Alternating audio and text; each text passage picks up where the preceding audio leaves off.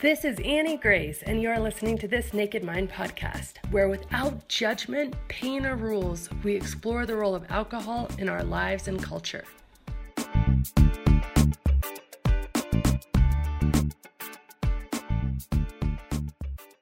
Hi, this is Annie Grace, and welcome to This Naked Mind podcast. I am so excited because I have a reader here today. His name is Scott, and I cannot wait to hear Scott's story. So Scott, welcome. Thank you for being here. Thank you very much.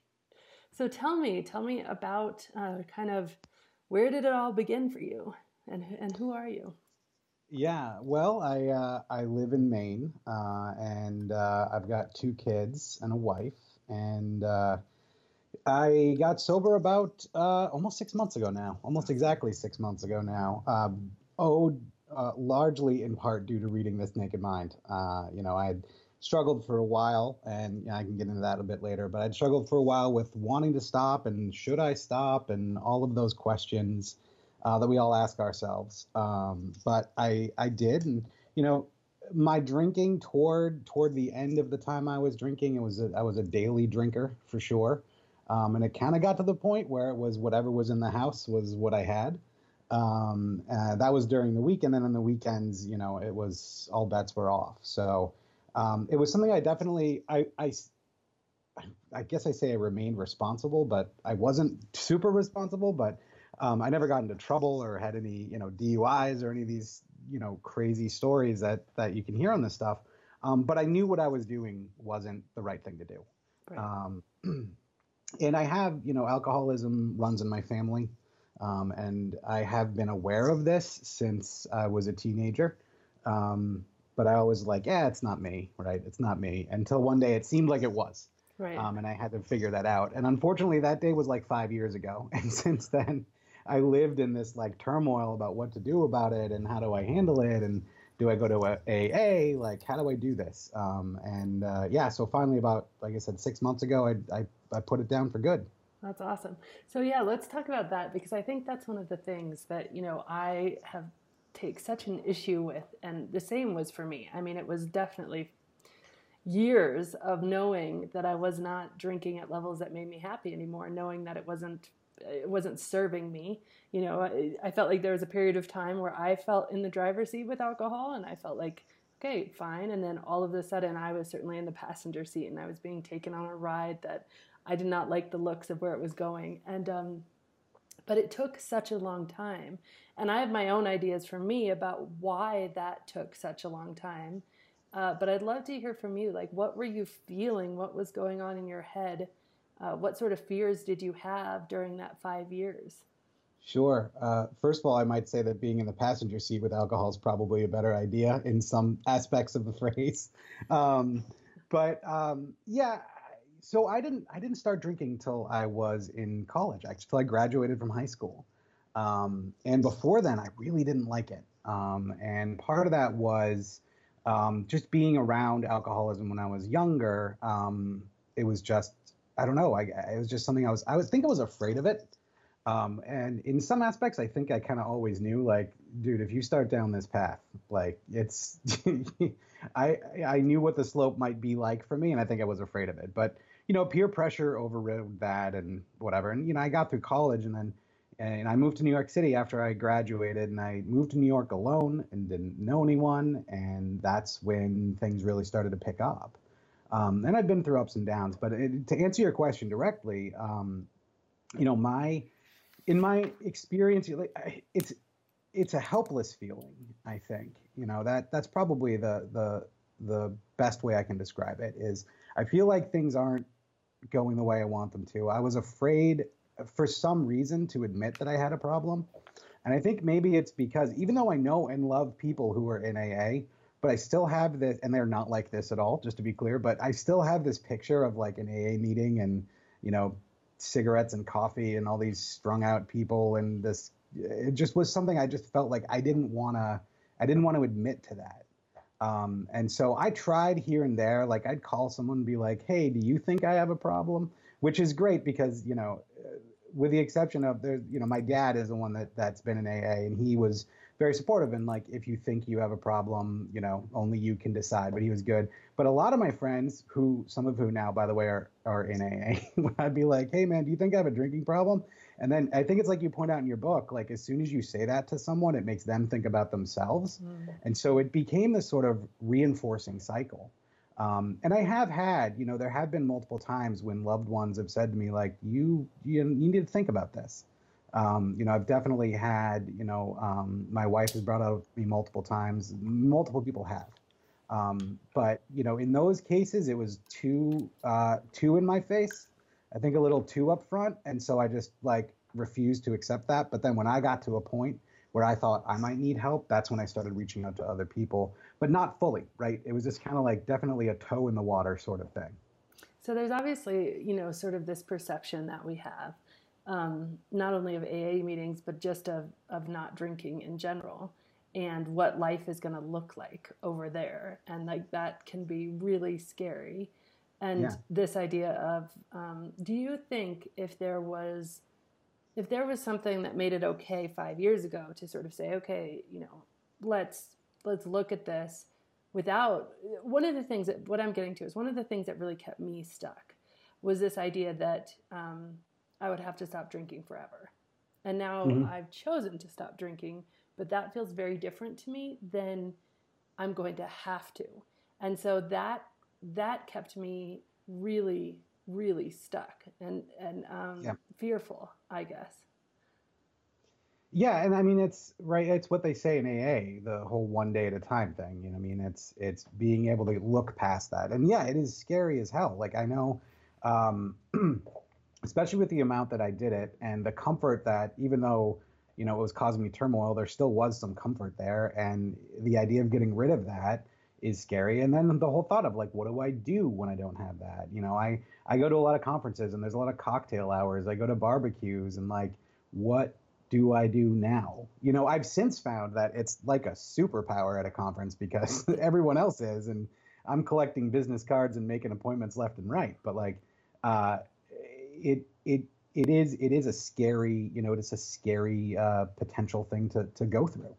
Yeah, I love that. It is like a superpower. I did a year of working in corporate after I quit drinking, and it was amazing how much you think that it is so contributing to, at least I did, to my ability to market and do different things, but really it just wasn't. It's amazing. Yeah, I mean, what I found, so I'm in sales, so we're in similar situations, and I found that I would have anxiety leading up to this event, like, oh, I don't know anyone here, and like, what am I going to do? And alcohol definitely helped calm that down, but that is the only thing that helped me with. Like, I definitely now have much more substantial conversations, and I have, I think more productive meetings, at least on my side of the table, and that's been well worth it. That's been well worth it. And I learned the trick right off the bat. My mother-in-law also has a problem with drinking, and she told me, like, as soon as you get there, put a drink in your hand. Like, just go get a soda water or something. So I cut out that awkward conversation, and then it's like no one noticed. Like, it was just, the night went on. So right, and the whole time you're watching people get sloppy, and you're thinking, and I'm not. Woohoo! Good for me. Yeah, exactly. That's great. So what was I know there was like lots of different points along the journey, but was there any sort of pivotal moment where you're like, okay, now I'm ready to get serious about this? There's a few things. I think so. One, I joined I'm part of a online sort of self-improvement group, and it's intense, and we really push each other, and I love it. And I joined that. When did I join that? In maybe December of last year. And I quit in May of this year. So, we do these plans and we have these goals and we hold each other accountable. And, I would go so far and then I wouldn't like quite make it all the way. And, I knew the whole time I knew, like, all right, I'm making gains now, but I am only going to go so far. Until I need to take care of this, because I need to have my evenings, right? I need to have, need to be fully aware. And so that was a big one for me. Like right around the April-May timeframe is when I just realized, like, all right, so the easy stuff is done. Like in order to take the next steps, there's some things I have to do. And so that was a big thing for me. Another big thing for me, again, was reading your book, and that stuck with me. I mean, but I read it maybe 6 months before I quit drinking. And I tried to quit right when I read it, and then I'm like, well, it says here that it tastes bad. I should make sure that it still tastes bad. Right, is right. that true? And but it was this whole process for me, right? I Right. mean, either way, that liminal thinking, it stuck in my head, and so I kind of had that going on in the background at the same time. Yeah. Um, and I really say it was those two things that really were the thing that pushed it. I mean, because I wasn't at a destructive point with it. I mean, it certainly wasn't good for my health, but it wasn't like, my those my family was falling apart and my job was in jeopardy. And I mean, I'm much better at handling all of that stuff now, but it really was kind of those things of this sort of drive to self-improvement, and then realizing I got to get this out of my way if I'm going to keep growing. Oh, I love that. I got to get this out of my way. I'm going to start quoting you. That's amazing. Yeah, I think I just came back from a conference with a bunch of just some of the most brilliant entrepreneurs I've ever met. And so many of them don't drink. And that's exactly why. It was like, this was holding me back. Yeah. When you become an entrepreneur, it's like your time is money. And so these people are building these amazing businesses, and they just realize that they are giving up time that they don't want to be giving up to being hungover, Yeah. to drinking itself, to being drunk. And it was just, yeah, get that out of my way. And so Yeah. I talked to a couple, they just stopped drinking 14 years ago. And there was no method about it. It was just basically like, it's time for this to be the next thing that kind of goes. And it's just, and I love that too, because it's amazing to be able to see, okay, so if we go back to that really bad analogy of like, okay, alcohol's the driver or whatever, or maybe I'm on the train, like that car for me was going to bad places. And I could see that once I became aware, like I could see that it was headed to, ugly, scary places, but it hadn't really gotten there yet. And so getting out of that car before I was forced out of the car, before it crashed and I had to leave it anyway. I mean, that's like, I'm so passionate about trying to make this a mainstream conversation for that exact reason. There was an article on CNN that came out just this week. It said one in 8 Americans abuse alcohol, and they're defining abuse as very heavy drinking. I guarantee you a much higher number. I mean, number one in 8 is a huge number. I mean, it's absolutely huge. Yeah.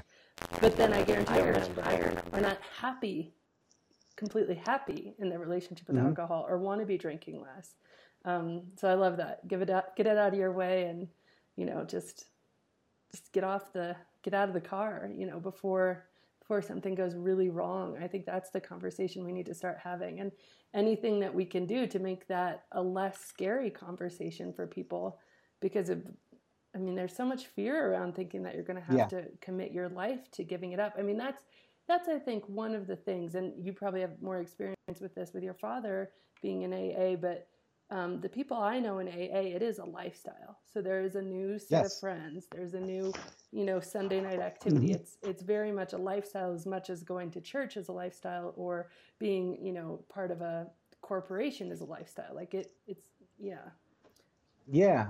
I mean, you're right about that. One thing just about what you said earlier, that the driver analogy actually isn't that bad, in the sense that you do hope that you can turn, right?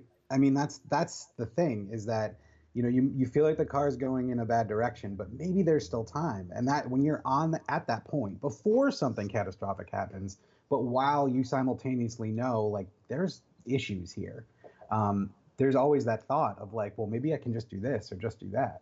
So I know that feeling well. And then in regards to AA, yeah, I mean, my dad is avid, has been going now, geez, I think it's been 15 years consistently, and is one of the people that is really looked up to at his home group. And my best friend is also in AA, and he's been off and on for the last couple of years, but on consistently now for I think about a year. And I tried that, I tried that path. It wasn't for me, it wasn't, I think, well, I did it wrong anyway. I quit drinking, And about 60 days in is when I went to my first meeting. And that's mostly because my friend who's in it, was up at my place, and he's like, come with me to this meeting. And I thought, yes, great, let's do it. And the first meeting was very emotional. Like, just meeting all these people was a huge meeting too. There were like 70 something people. The room's packed. And they were celebrating anniversaries of people like 15 years and 20 years. And I'm like, this is fantastic. And I went back to a few more meetings, and particularly knowing that it worked for, my best friend and my dad. I'm like, this is great. But at that point, and this sounds really strange to say, but not drinking wasn't necessarily my problem at that point. Like, and that's what a lot of those meetings focused on, was like, oh, today was really hard for me to not drink. And I don't mean to belittle anyone's struggle with that at all. But that wasn't what I was struggling with. I was struggling with what the hell else to do with my time, right? And in the change of habit and all of that, but not picking up a beer was not an issue, once I got over the first, few weeks. And so I actually kind of moved out of AA, and just I haven't really been back. It wasn't that wasn't the thing for me. I think it's such a cool thing, because this conversation is awesome, because AA is the thing for people, certain people. Like, it is the thing when you need to focus on this on a daily basis. And when not drinking, if you have 70 people who you can go to a meeting and you're struggling not to pick up the beer, and there's 70 people in the room who are going to encourage you and give you social proof, and like, that's phenomenal. Like, that's unreal. So I guess just let the record show that I think AA is amazing. I just also think that, similar to you, that wasn't my problem. Like, once I kind of changed my mindset, I remember going to Las Vegas, and I had a girlfriend call me up. She was in AA, and she's like, just so you know it's your first trip to Vegas. I'm going to be on speed dial. You can call me any time of day or night. Like, you can totally rely on me. And I'm sitting there thinking, like, okay, well, that's cool, but why? Like, why would I need to call you? Yeah. Like, I'm not tempted.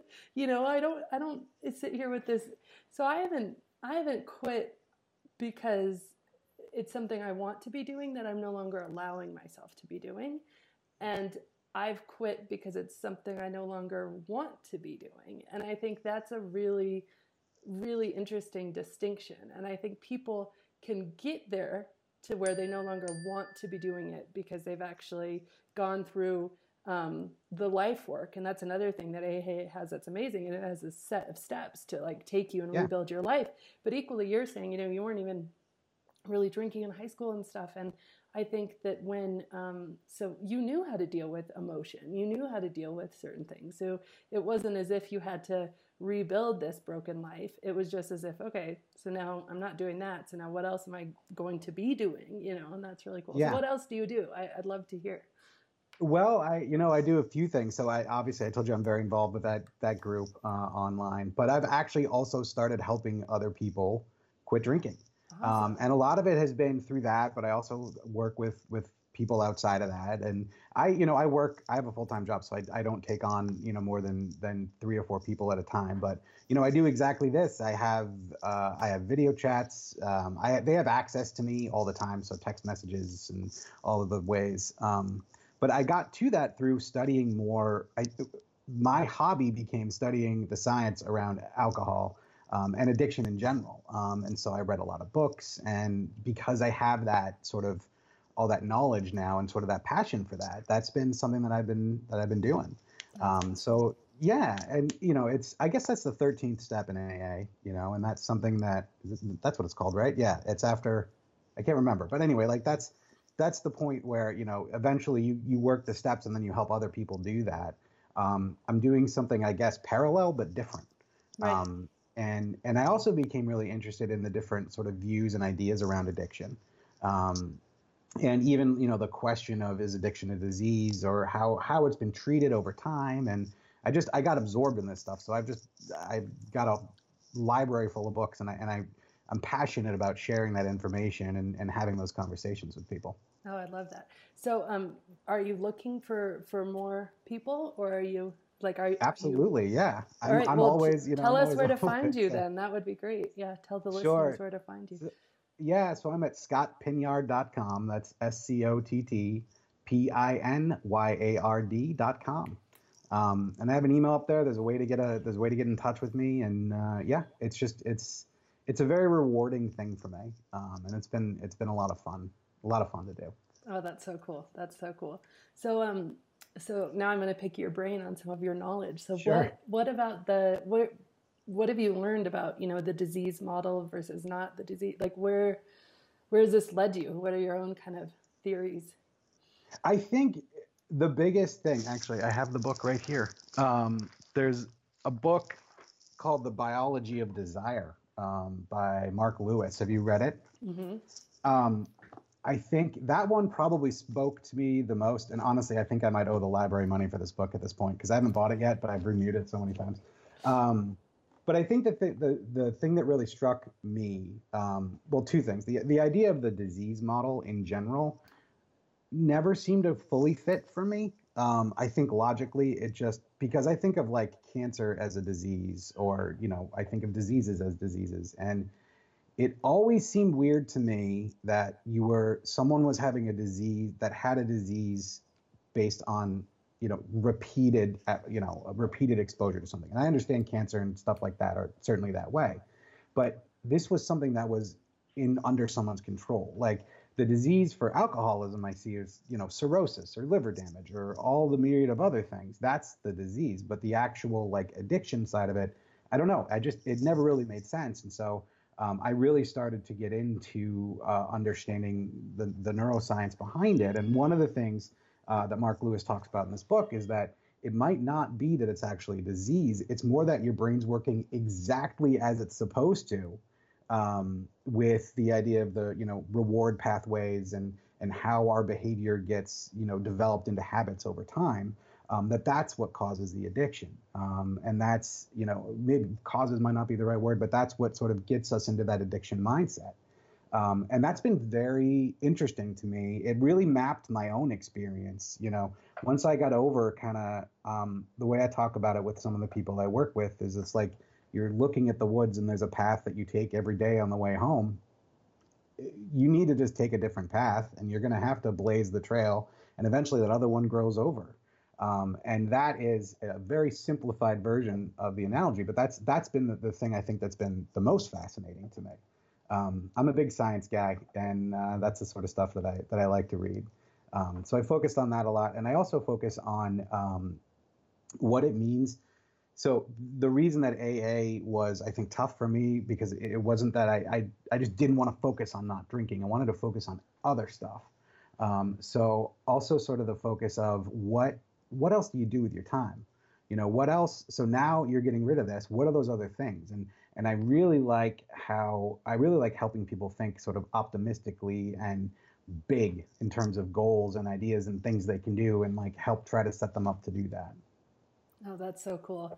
Yeah. So, in terms of the biology of desire and stuff, I love that because what it means is that nothing is wrong with us.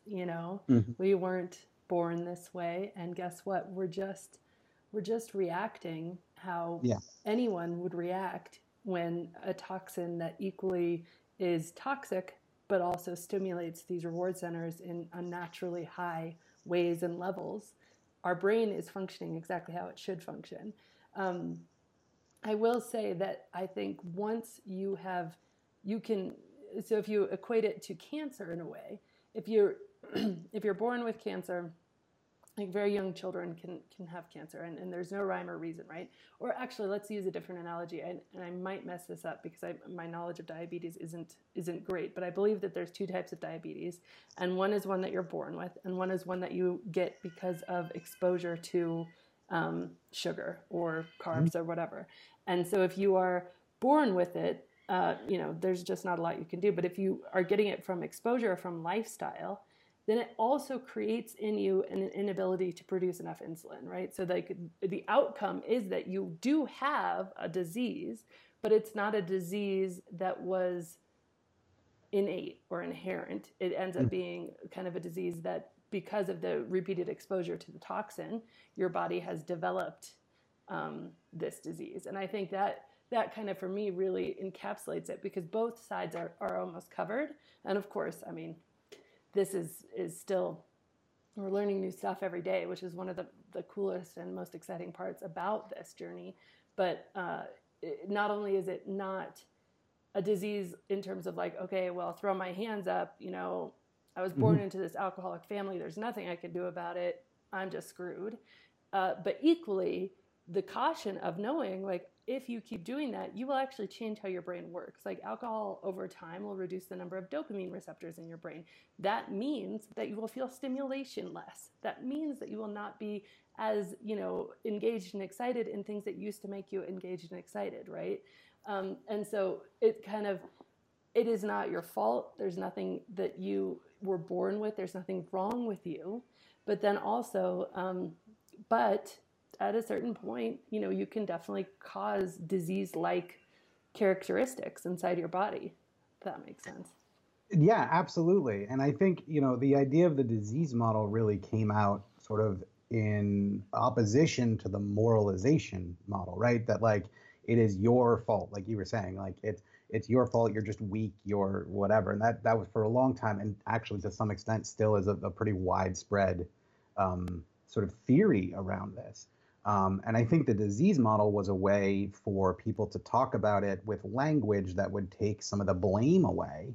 And you know, I think also, you know, honestly, it's a lot easier to get funding and stuff to research diseases than it is for I don't know what you would call that, a moral failure or whatever it might be.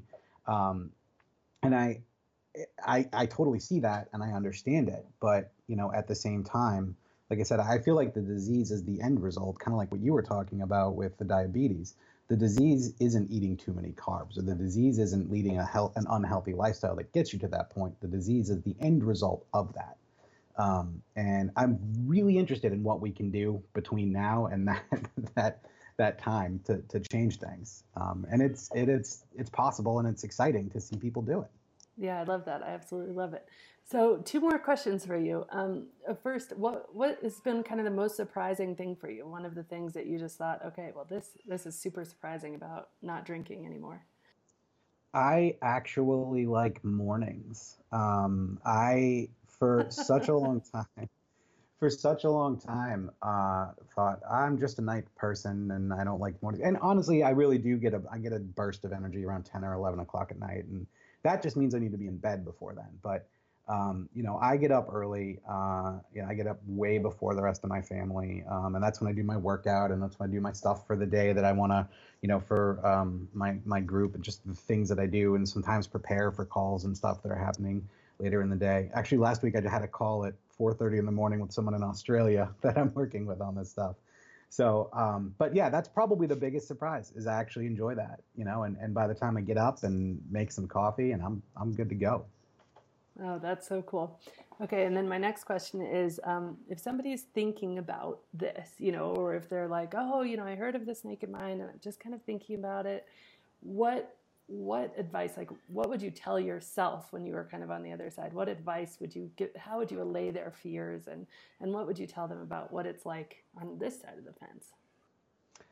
Well, a few things. I mean, in terms of allaying the fears, I think the first thing I would say, and then you say it in the book, is you don't have to stop drinking like right when you read this book. I think one of the most powerful aspects of it for me was that I kept drinking after I read the book, but that those thoughts were in my head, and I think that is what that's such a big part of what actually pushed me to make the decision and be able to commit to it. You know, because I had tried before and it just didn't really work out. So that would be a big thing is, you know, to get that knowledge and think about it. Don't react to it emotionally, totally. You know, get some other information in your head, and then live with it and see what that is like for you. And I forgot the second half of the question. I'm sorry. Yeah, just what would you tell your former self about what it's kind of like on this side? Oh, hmm, that's a good question. It's not. It doesn't suck. I think for a long time that was kind of where I was that man, this is going to be boring, and all my friends drink, and what am I going to do at parties, and all of this. all of that stuff doesn't matter at all. And honestly, when it comes to not drinking at parties and groups, I don't normally bring it up. I just order something else. Because, like you pointed out in the book, that can make things awkward if you say, oh, no, I don't drink. But it is so much better. I mean, you hear that all the time, and it's kind of cliche, but I would say, being more productive personally, because I have a demanding job, and that was a big part of all of my, waking hours, was making sure that I was satisfying the requirements and exceeding the requirements for that. But I didn't have as much time for myself personally. And so now I have that time, whether it's being clear-headed, after I'm done with work at night, or, waking up at 4:30 in the morning and having 2-3 hours before someone else gets up. Like, that's something that's possible for me now. And because of that, I've achieved things. I've hit goals. I've done more than I thought I possibly could. And not drinking has been absolutely central to that. Oh, that's so cool. Now I have 2 quotes. It doesn't suck. That's awesome. It doesn't. That's so cool. That's great. Well, yeah, I mean, you know what it's like. I mean, when you're staring at that, it just seems like it's terrible. So yeah, it does. It's terrifying. And then you're like, what? If only I would have known. Like, if only I would have known. Exactly. Yes. I wouldn't have wasted so much time. It's crazy. Well, that's awesome. Yeah. That's awesome. Very cool. Anything else? Not that I can think of. I mean, like I said, I would encourage people to learn as much as they can about it. I know for me that was a path. And actually, maybe one other thing is that, AA and, AA is something that has helped a lot of people and is kind of I guess I would call it the cultural norm in terms of, you got to quit drinking. It's time to go to a church basement. Well, it isn't necessarily for everyone. And there are so many other paths out there, and there's plenty of good, other good programs. And so if someone is thinking about it, but struggling with the idea of AA or struggling with the idea of, a program, I just really encourage doing some research. And there's so many options out there. You can find something that'll work for you. Yeah, I think that's really true. Like, AA is awesome, but it's one way. And, it works for one personality type or one group of people. And this is not a black and white issue. There's a huge spectrum of different people. So it's really encouraging to see that, and just you're not alone, because it is, I think the very vast majority of regular drinkers wonder about their drinking. I would bet my life on that. I mean, I know. I think you're totally right. Yeah, yeah. We just don't talk about it. Alone. Yeah, you do, because you don't talk about it. Because when someone can come into, a situation and be like, oh, I feel like I've really been, drinking too much soda or eating too many carbs. And like, it's totally a kosher conversation. Somebody can even say other things, but you come in and say, like, I feel like I've been drinking too much. Everybody's like, ooh, like, really? Right. Ooh, I don't know if I want to have this conversation. It's like, exactly. Right. And then you end up kind of, alone in a room full of people. And that's weird. And the weird part about that is there's probably other people sitting right next to you around that are thinking the same thing. My experience has shown that over and over and over, because obviously I became public about it when I published the book, and then people are like, oh, me too. I mean, I can't tell you how many people from my high school, from my former job, from my social circles, from my mommy circles, from my groups at school. It's crazy. If people just come up to you and, oh my gosh, me too. I've been wondering about this. It's phenomenal. Yeah. I mean, I found the same thing with AA, the few meetings I did go to. I don't live in a very big town. So I'm in Maine, right? So I was surprised when I was there, the number of people I recognized from different places, and that's good. That's a good thing, right. to kind of see other people going through it. Yeah, we're all putting on this show, and if we just get honest about it, we'd all be in a better place. This has been great, Scott. Thank you so much for joining. I really appreciate your time, and it's been a really good conversation. Yeah, well, thank you for having me. It's been fun. This has been Annie Grace with This Naked Mind podcast. Thank you so much for listening. You can learn more at thisnakedmind.com. And please remember to rate, review, and subscribe, as it really helps us spread the word.